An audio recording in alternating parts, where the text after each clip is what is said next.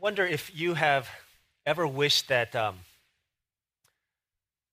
somewhere along the way of life you could get kind of like a progress check, maybe a report card that tells you how you're doing in the Christian life. Maybe something that would, like we get progress reports at school. You can get something that says, hey, take a look at this. This is how you're doing when it comes to your comprehension and understanding of all the things of the Christian life. Today we're going to do that by looking into just 4 verses from the Philippian correspondence, the letter that Paul wrote to the Philippian church. And we're going to get a progress check to see how we're doing as it relates to understanding the essence of the gospel. Not just talking about facts, not just being able to explain and articulate the gospel, not a sense of here's a progress check in terms of do you know the facts of the Bible, but how well do we really in our heart of hearts know the gospel of Christ. So we're going to look at Philippians chapter 1. We've been studying this letter, a letter full of joy, letter written from a prison somewhere in the ancient world, from the pen, the quill of the Apostle Paul, to the church that was so dear and so beloved to him, the church that met in Philippi. We're going to read Philippians chapter 1, verses 27 through 30. This is God's word. Whatever happens, conduct yourselves in a manner worthy of the gospel of Christ. Then whether I come and see you or only hear about you in my absence, I will know that you stand firm in one spirit, contending as one man for the faith of the gospel, without being frightened in any way by those who oppose you. This is a sign to them that they will be destroyed, but that you will be saved, and that by God.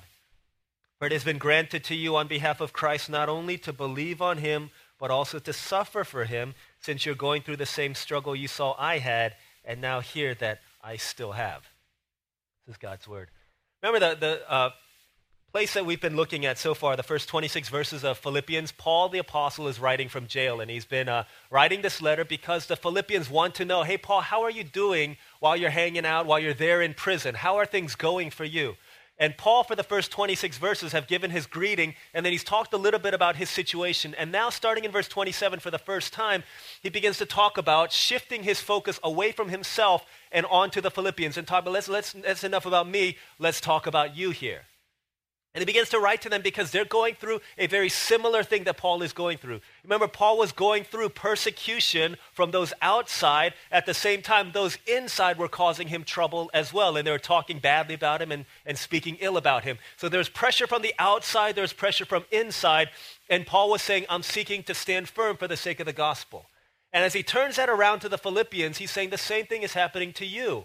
There are threats of unity within the church, and then there are persecution and oppression coming from outside of the church.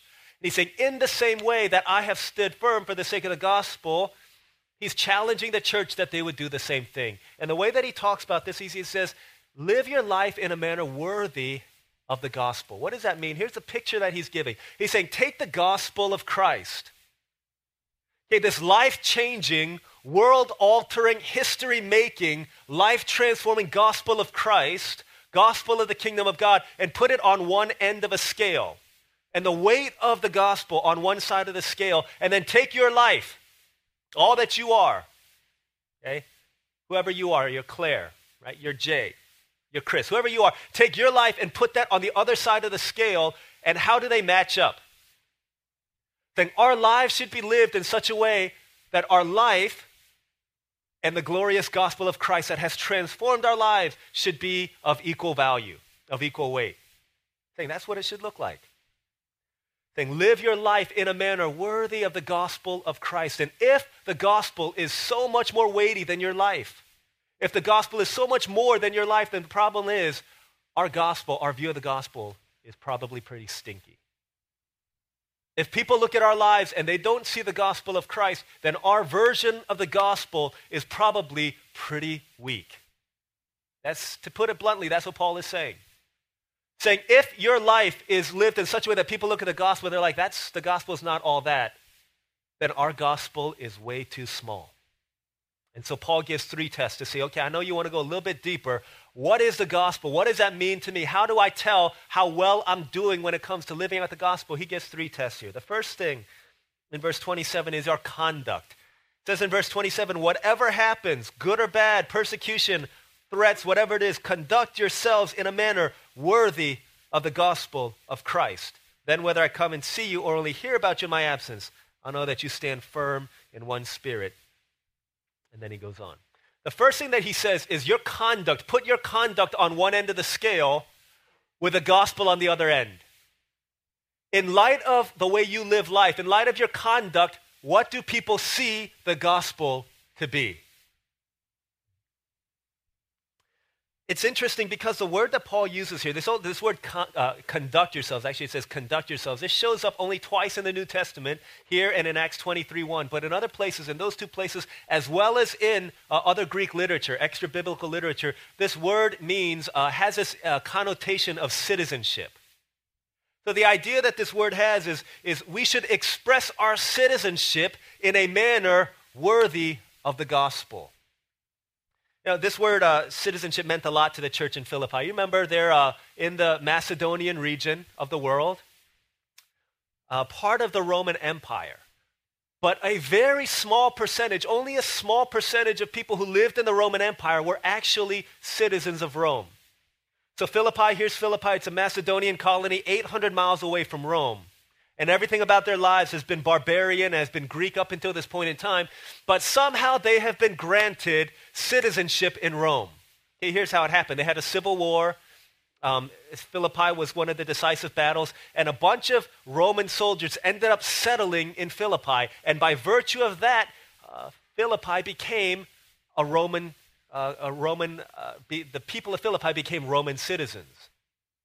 So Caesar said, well, because there's all these people here, we'll make Philippi to become a Rome away from Rome. And all of a sudden, that day, everything began to change in the lives of these Roman people.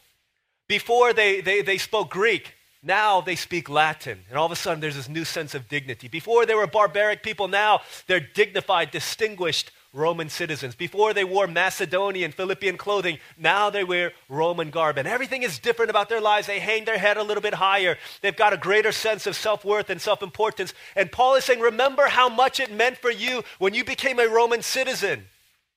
Remember how much that meant. He's saying you lived in light of your citizenship. Your conduct was in keeping with your citizenship. He's saying now remember that you are a citizen of an even greater place. Saying live your lives in light of the gospel. When you became a Roman citizen, you became different and you lived like it. He's saying now you're a citizen of the gospel. You're different. Live like it. Conduct yourselves in a manner worthy of the gospel. Because we know that our citizenship always affects our conduct. You see people from other places who come to America maybe, and you look at them and they have these strange customs and these strange habits, and you know that they're not from America. You know that they're from another place. Growing up, obviously for a lot of us, we grew up with parents who are citizens of another place. My parents, citizens of Korea. And so a lot of the things that they did, I just naturally assumed that that's how everyone else does life. You know, there's a lot of things that are strange about Korean parents and citizens of Korea. This is not too strange, but I grew up thinking that a dishwasher in the kitchen was meant to just be a storage place. It was meant to be a drying rack. As soon as my parents would do the dishes, they would put it in the dishwasher. And I thought, wow, that's what it's there for. I never heard the sound of a dishwasher until I started living with Caucasian people. I started living with American people, and I was like, wow, that's what it sounds like. I would do my dishes, and I put my clean dishes in the dishwasher, just like my parents had taught me. And my friends would put their dirty dishes in there, and they would run the dishwasher, and I'd say, hey, you don't need to do that because these dishes are already clean. And they're like, why would you put clean dishes into a dishwasher, right? And I said, wow, that makes a whole lot of sense. You put dirty dishes so that the dishes would get washed. I didn't realize because my parents were citizens of Korea, they were a little bit different. I didn't know that dishwashers were actually serving the purpose of washing dishes. I also didn't know that. I thought everybody, when they used a toothpick, covered their mouth like this, right? But then I saw other people doing it, and they're just like out in the open. So maybe it's just my Korean parents who cover their mouth and feel ashamed to show people the toothpick in their mouth. I didn't know that. I also thought that every every little boy, when they would go to the grocery store with their parents, when they were separated from their parents, I thought every boy would be called and yelled and screamed their name all the way across the aisles of the grocery store. Their parents were looking for them. And I thought it was everybody. But it was just, I think it was just my parents. Be at the grocery store, and I would go off to the cereal aisle, and my mom would be looking at the vegetables and things like that, and she'd be looking for me, and she would yell my name. She'd be like, David! And I'd be like, Mom, stop it, what are you doing? And I didn't want to yell back at her, so I started running, trying to find where she was, and she would keep on screaming my name, and everyone is looking at her, and everyone was looking at me running, and I thought everybody did that, but it was really just our parents, right? Apparently, maybe it was just me, but Mom did that. There's a lot of things that my parents did as Korean citizens, as people who grew up in Korea, that is different by virtue of where they grew up and by virtue of where they lived. Because our citizenship always affects our conduct. And so Paul is saying, you are citizens of the gospel. Saying, remember who you are. You're different. Live like it. So saying, think about your life. How is our conduct different? When other people are going out and maybe they go to work and they cut corners a little bit here and there. They leave work about 15 minutes early. Or they talk about their coworkers behind their back. Or they make faces at their boss when their boss walks by. Saying, you're different than that. Right? You're different than that. Your conduct shows the worth of the gospel because that's not who you are. You're not like the world anymore. You're different. And when you go to school, when everyone else goes and they go 10 minutes early to school or on the way to school, on the school bus, they copy their friend's homework. Or they go and they look at their friend's quiz when they're taking that pop quiz. Or they open up their textbook when their teacher walks out and you're taking a test. Saying, you're not like that anymore. You're different. Conduct yourselves in a manner worthy of the gospel of Christ. Because how you respond to these things, how your conduct is, demonstrates to other people your view of the gospel and the worth of the gospel to a world that's watching. And so he says, what is your conduct like in light of the gospel? But then he goes on to say, then whether I come and see you or only hear about you in my absence, I'll know that you stand firm as one man for the sake of the gospel. Paul is saying, but here, don't do it. Don't have this gospel conduct just when I'm watching you, just when I'm there, but do it all the time for the sake of the gospel. You know, sometimes we act differently when certain people are watching, right? When you go to work and you're messing around surfing the internet and then your supervisor comes, you know how to push Alt-Tab, right, to shift away from the internet screen and back onto the screen that you're working on. And we know how to cover things up so that when our boss comes, it makes it seem like we're working hard. Or when we've been playing all day and then as soon as we hear the garage door open and mom and dad are coming home, we start cleaning up our room to make it look like that's what we've been doing. Or we bust out our books and we act like we've been studying the whole time, right? Or when we're at school and we're kind of goofing around and then the teacher walks back into the room and then we act like we're studying. We try to not laugh when she comes or when he comes. I had a friend who was a roommate of mine in college, and we used to go play basketball a lot. And he was average, very average basketball player. Scale of 1 to 10, he was about a 5. But as soon as girls would walk into the gym, he would become LeBron James. He's a completely different person. He'd play with this extra, supercharged, turbocharged level of intensity. He'd be making all of his shots and be running around diving for loose balls. And be like, dude, what happened? Where did that other guy go? If he was on our team, we'd be like, okay, keep playing like that. But if he was on the other team, we're like, dude, bring that other guy back. Because it's completely different. And Paul's saying, look, I don't want you to act a life in keeping the gospel just because I'm watching you. Just because you're sitting next to your Sunday school teacher. Just because your pastor is around. Don't act differently because of that. Act differently because to you the gospel is worth it. Because to you Christ is worth it. It's not just talking about church. He's talking about with your boyfriend. With your girlfriend. When no one else is looking and you're just alone in your room and everyone else has gone to sleep. In that place, conduct yourselves in a manner worthy of the gospel, not because anyone's watching, but because the gospel is that worth it.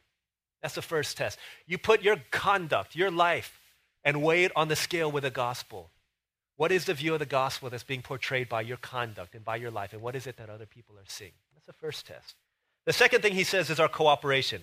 Verse 27, Then whether I come and see you or only hear about you in my absence, I will know that you stand firm in one spirit, contending as one man for the faith of the gospel.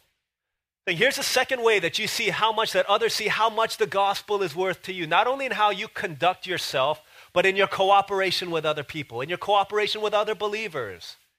Saying this is how we see, this is how a watching world looks at and sees the worth of the gospel by your life, how you cooperate with others.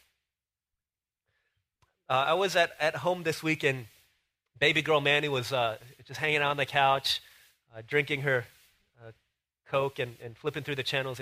And she was watching this TV show called Wonder Pets on Nickelodeon Junior. It's this channel, Nickelodeon, the kids channel. And she was watching this show called Wonder Pets. And the show is about, it's about a chick and a turtle and a hamster. Baby little animals here. And I've only watched it one time, but Olivia sings a song, and she says this song comes out on every show.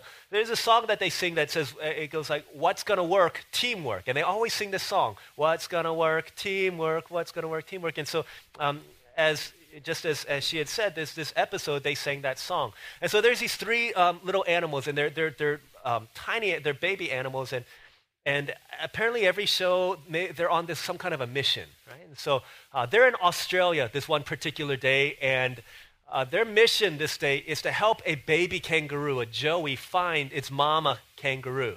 And so this baby kangaroo is really sad, and it's fearful, it's afraid. And so these three Wonder Pets start singing this song. It says, like, we're the Wonder Pets, and we're on our way, and we're going to help the baby kangaroo we're going to save the day or something like that. And so they're trying to find this baby kangaroo's mother. And so they're like, we're going to find it. But the problem is the sun is setting. It's getting darker and darker and darker. So they're like, we've got to hustle. We've got to hurry. And so the chick says, I'll fly as high as I can so I can look out and get a bird's eye view. And I'll find the mama kangaroo. And so she starts to flap her wings, and then she realizes that she can only get so high. She's like, I can't see anything. And so she falls back to the ground. They're like, we're never going to make it. And then all of a sudden, they have this grand idea.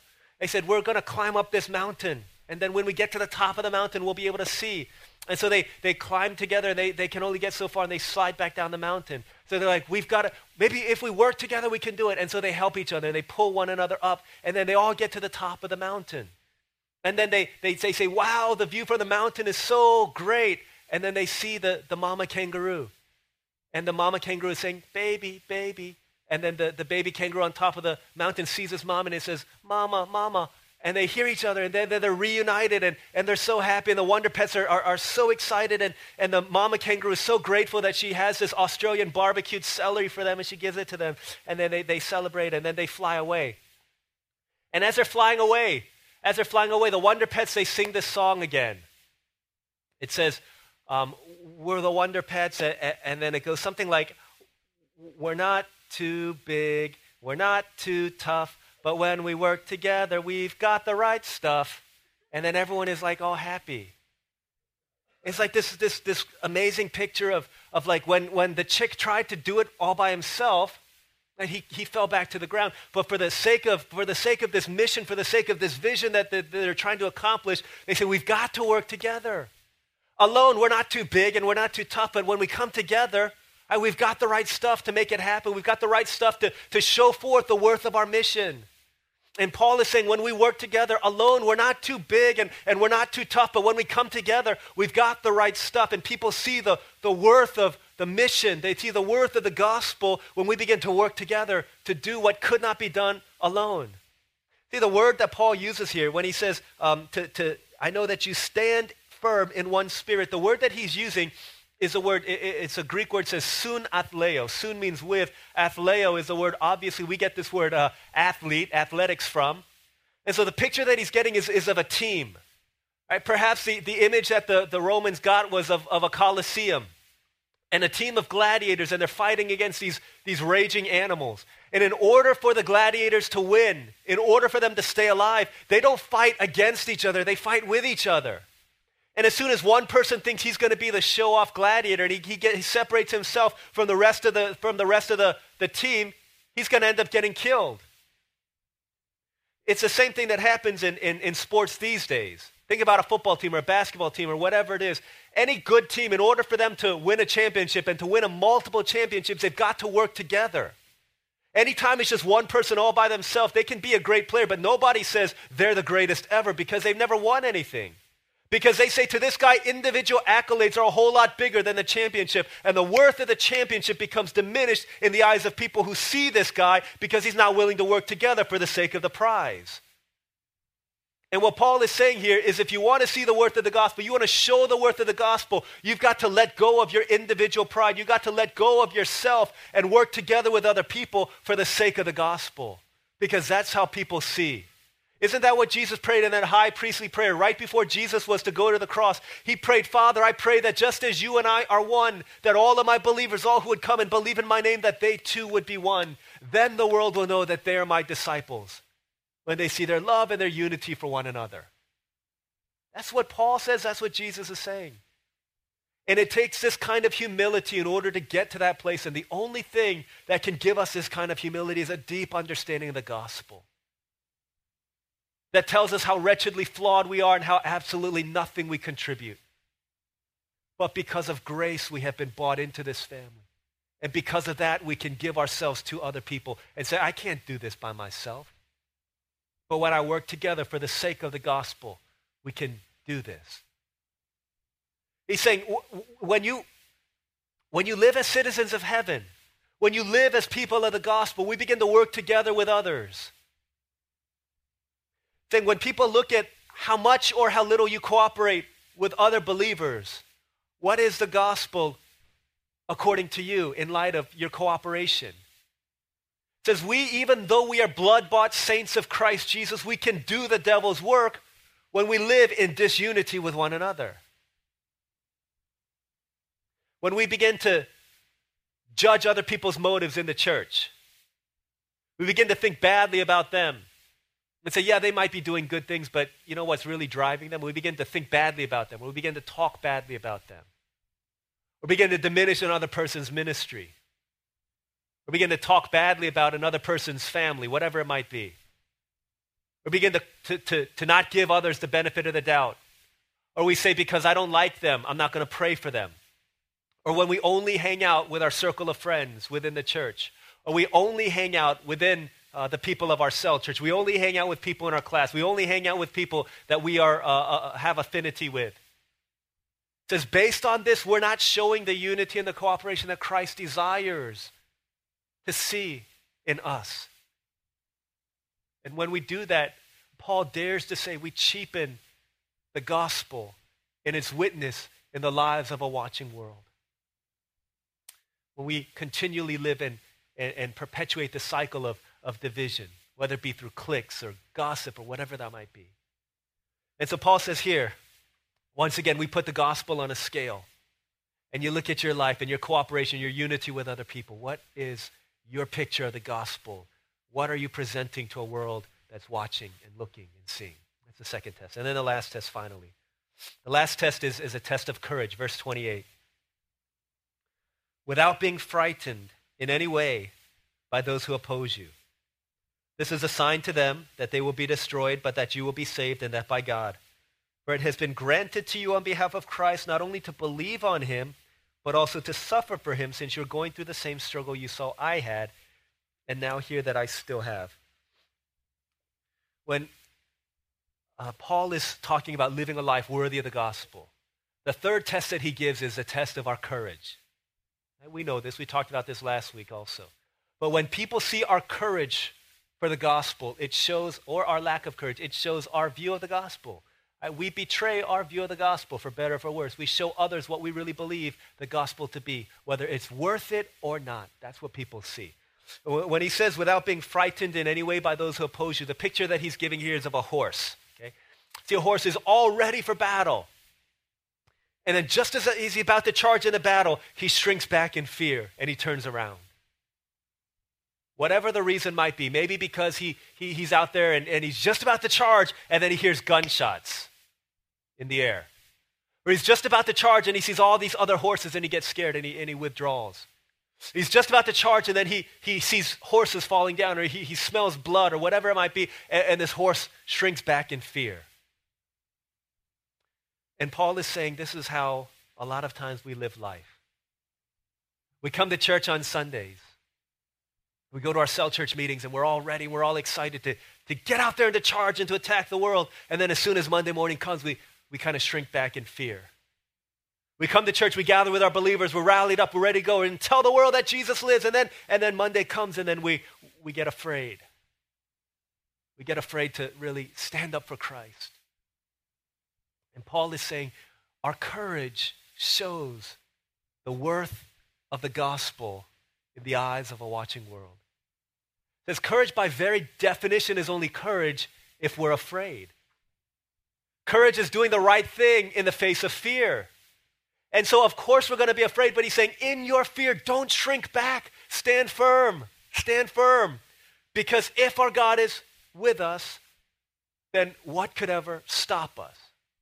Right? Stand firm in the face of fear and do what you know is right. That's what courage is, and your courage will show forth what the gospel is to you.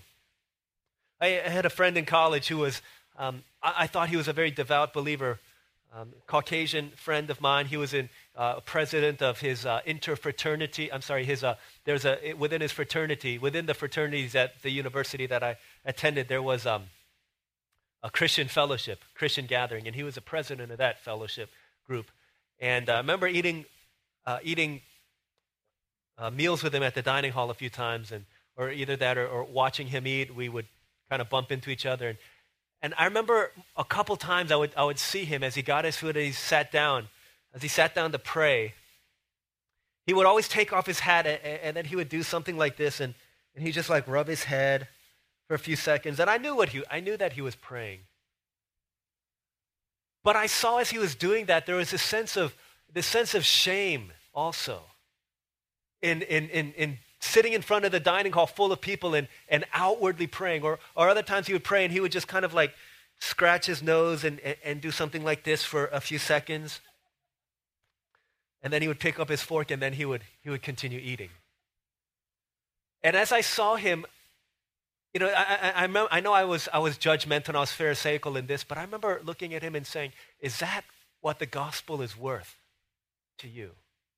I know I shouldn't have said that, but the point is how we stand in the face of hardship, in the face of fear, is going to picture to other people the worth of the gospel. Paul is saying, yes, suffering is going to come, opposition is going to come, persecution is going to come. People are not going to like you, but here's what you've got to remember when you are tempted to shrink back in fear.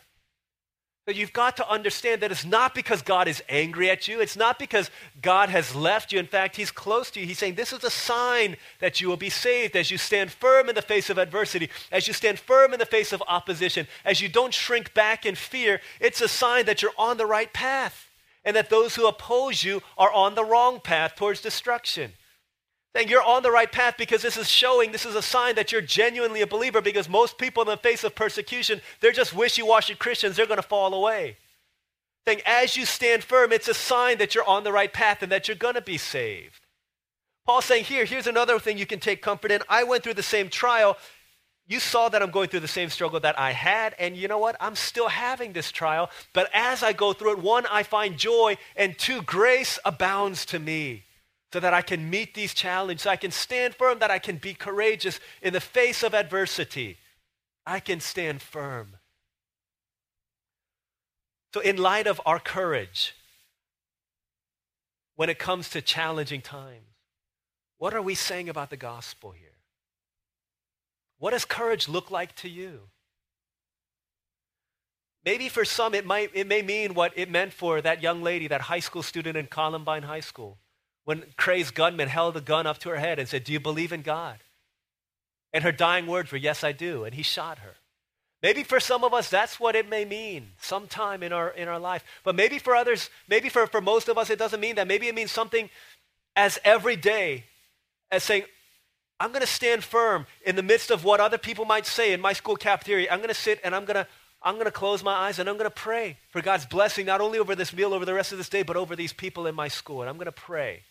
I'm not going to be afraid to do that. Maybe it means to not be afraid when people ask you, "Hey, what'd you do all weekend?" after they've talked about their partying, after they've talked about all the movies that they've seen and all the things that they've done. Maybe it means saying, hey, on Saturday night I went to church and on Sunday I went to church. In fact, I spent the whole weekend at church. And they say, you're kind of weird. Maybe that's what it means for us to stand firm in the face of opposition. And to not make up stuff like, oh, I stayed home. Maybe it means when we go to work, talking about Jesus and not being afraid to talk about him, not being afraid to let others know what we believe, not being afraid even to maybe start a Bible study in your workplace. Just 10 minutes before, 15 minutes before you go to work every day. Say, hey, if anyone wants to join in a Bible study, have an investigative Bible study. Say, what are the top 5 reasons y'all don't believe in Jesus? And then have them write it down. And then you take these things, go home, and then you research biblical answers to these questions, and you go and you talk about it. Maybe that's what it means to stand firm in the face of adversity. But our courage shows how much we value the gospel and shows a picture of what we think the gospel to be. See, anyone knows that suffering is bad and suffering is hard, but verse 29, Paul says, God has granted it to you on behalf of Christ, not only to believe on him, but also to suffer for him.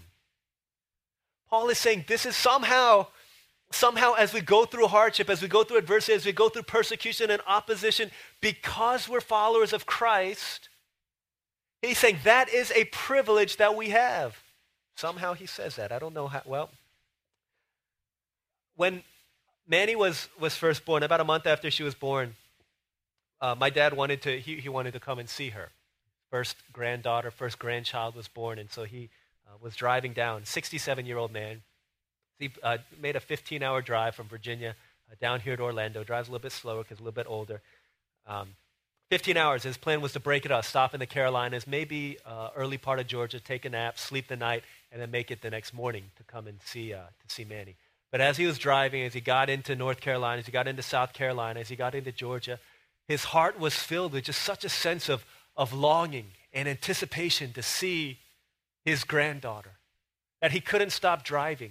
He got into Florida. He got into the northern part of Florida. He kept on going, and then as we're calling to see where his progress was, he's like, I'm about an hour outside of your house. I'm like, what are you talking about? I said, I couldn't wait to see my granddaughter. And so he made it, and he drove, and he came into the house, and the first thing he said hello to all of me real quick, and then he just said, where is she? And he went, and for 15 minutes, he just sat there, and he prayed for her, and we're just sitting there watching him. All right?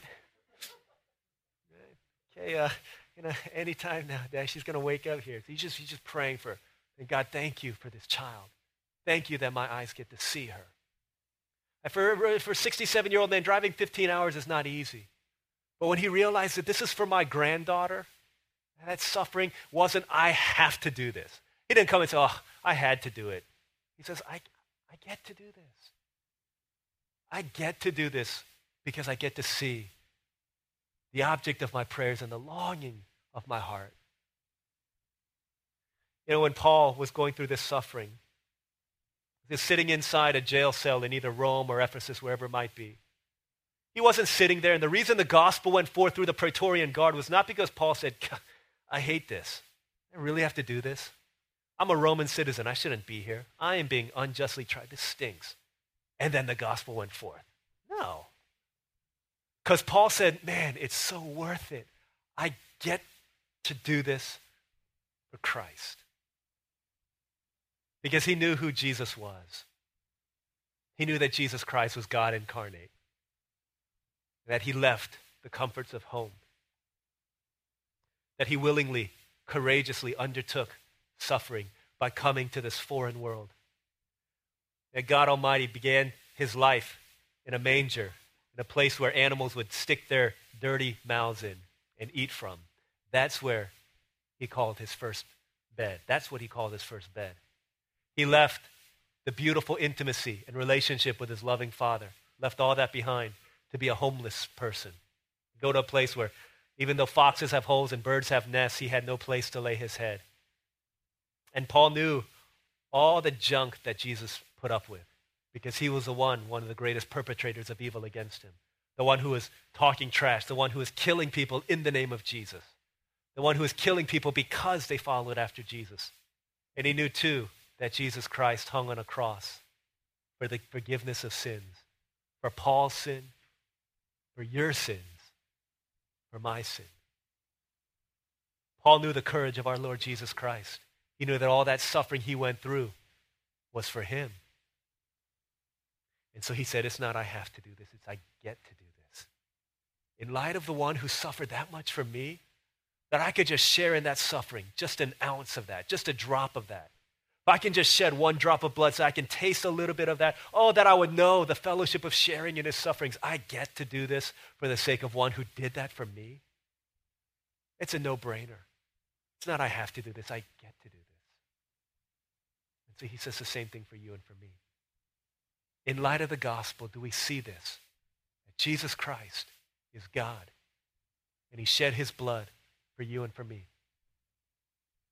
Then whatever sacrifice, whatever suffering, whatever persecution, opposition we go through for him is not something we have to do, but it's something we get to endure to show the worth of Christ. You're writing a gospel, a chapter a day, by deeds you do and words you say. Men, read what you write, whether faithful or true. So what is a gospel according to you? Let's pray.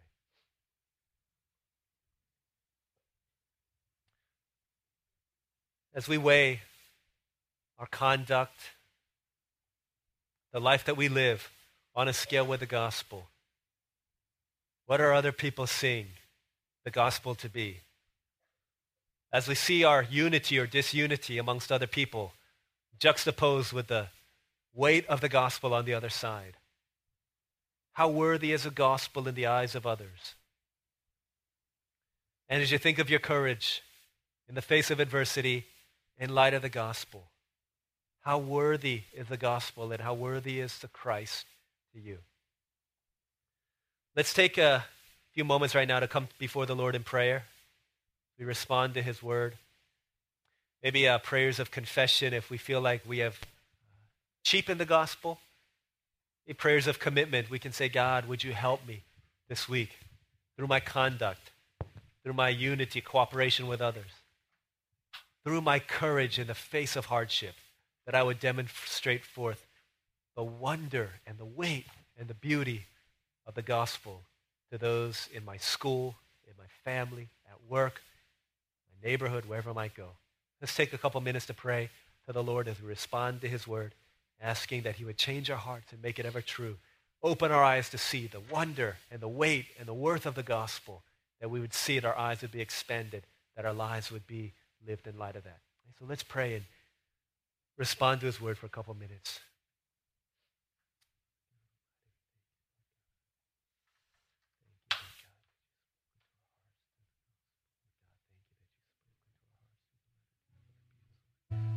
Thank you, Lord God, that you spoke, Lord God, in the hearts of your people.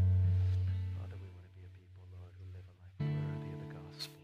We want to live a life worthy of the calling that we've received, Lord God. We want to live a life that demonstrates the beauty of Christ. We want to live a life, Lord God, that in the midst of the eyes of a watching world show the greatness of who you are. Lord, that's how we want to live, Lord God. So empower us, Lord God, as we go forth into the harvest. Lord, you can help us to show forth the beauty of Christ. Courageous, Lord God. Worthy of the gospel of Christ. Change us, Lord God. Make us, Lord God, that we're going to be more like you, Jesus. Thank you, Lord God. Father in heaven, we thank you so much for your word as it challenges us and teaches us to live a different kind of lifestyle. Not because someone is watching, not because someone is telling, but simply because we see the gospel, we see the wonder of Christ, and we believe that you are worthy. So, Father, we pray that you would change our hearts, that even now our hearts would begin to be molded and melted by a vision of the greatness of our God, that our lives would be lived, conducted in a manner worthy of the gospel, that our cooperation and unity with one another, adults with youth, youth with college students with adults, adults with young people, whatever that might be, that there would be cooperation and unity for the sake of the gospel, and that we would show the weight of the gospel. And that as we go forth, that through our courage, in the face of opposition, in the face of even persecution, in the face of hardship, would show forth how worthy you are of a Savior and of a Lord to us. We thank you so much. Would you seal your word in our heart and then now cause it to bear fruit 30, 60, 100-fold in our church, in our individual lives, in the harvest for your glory. We thank you. We pray these things in Jesus' name.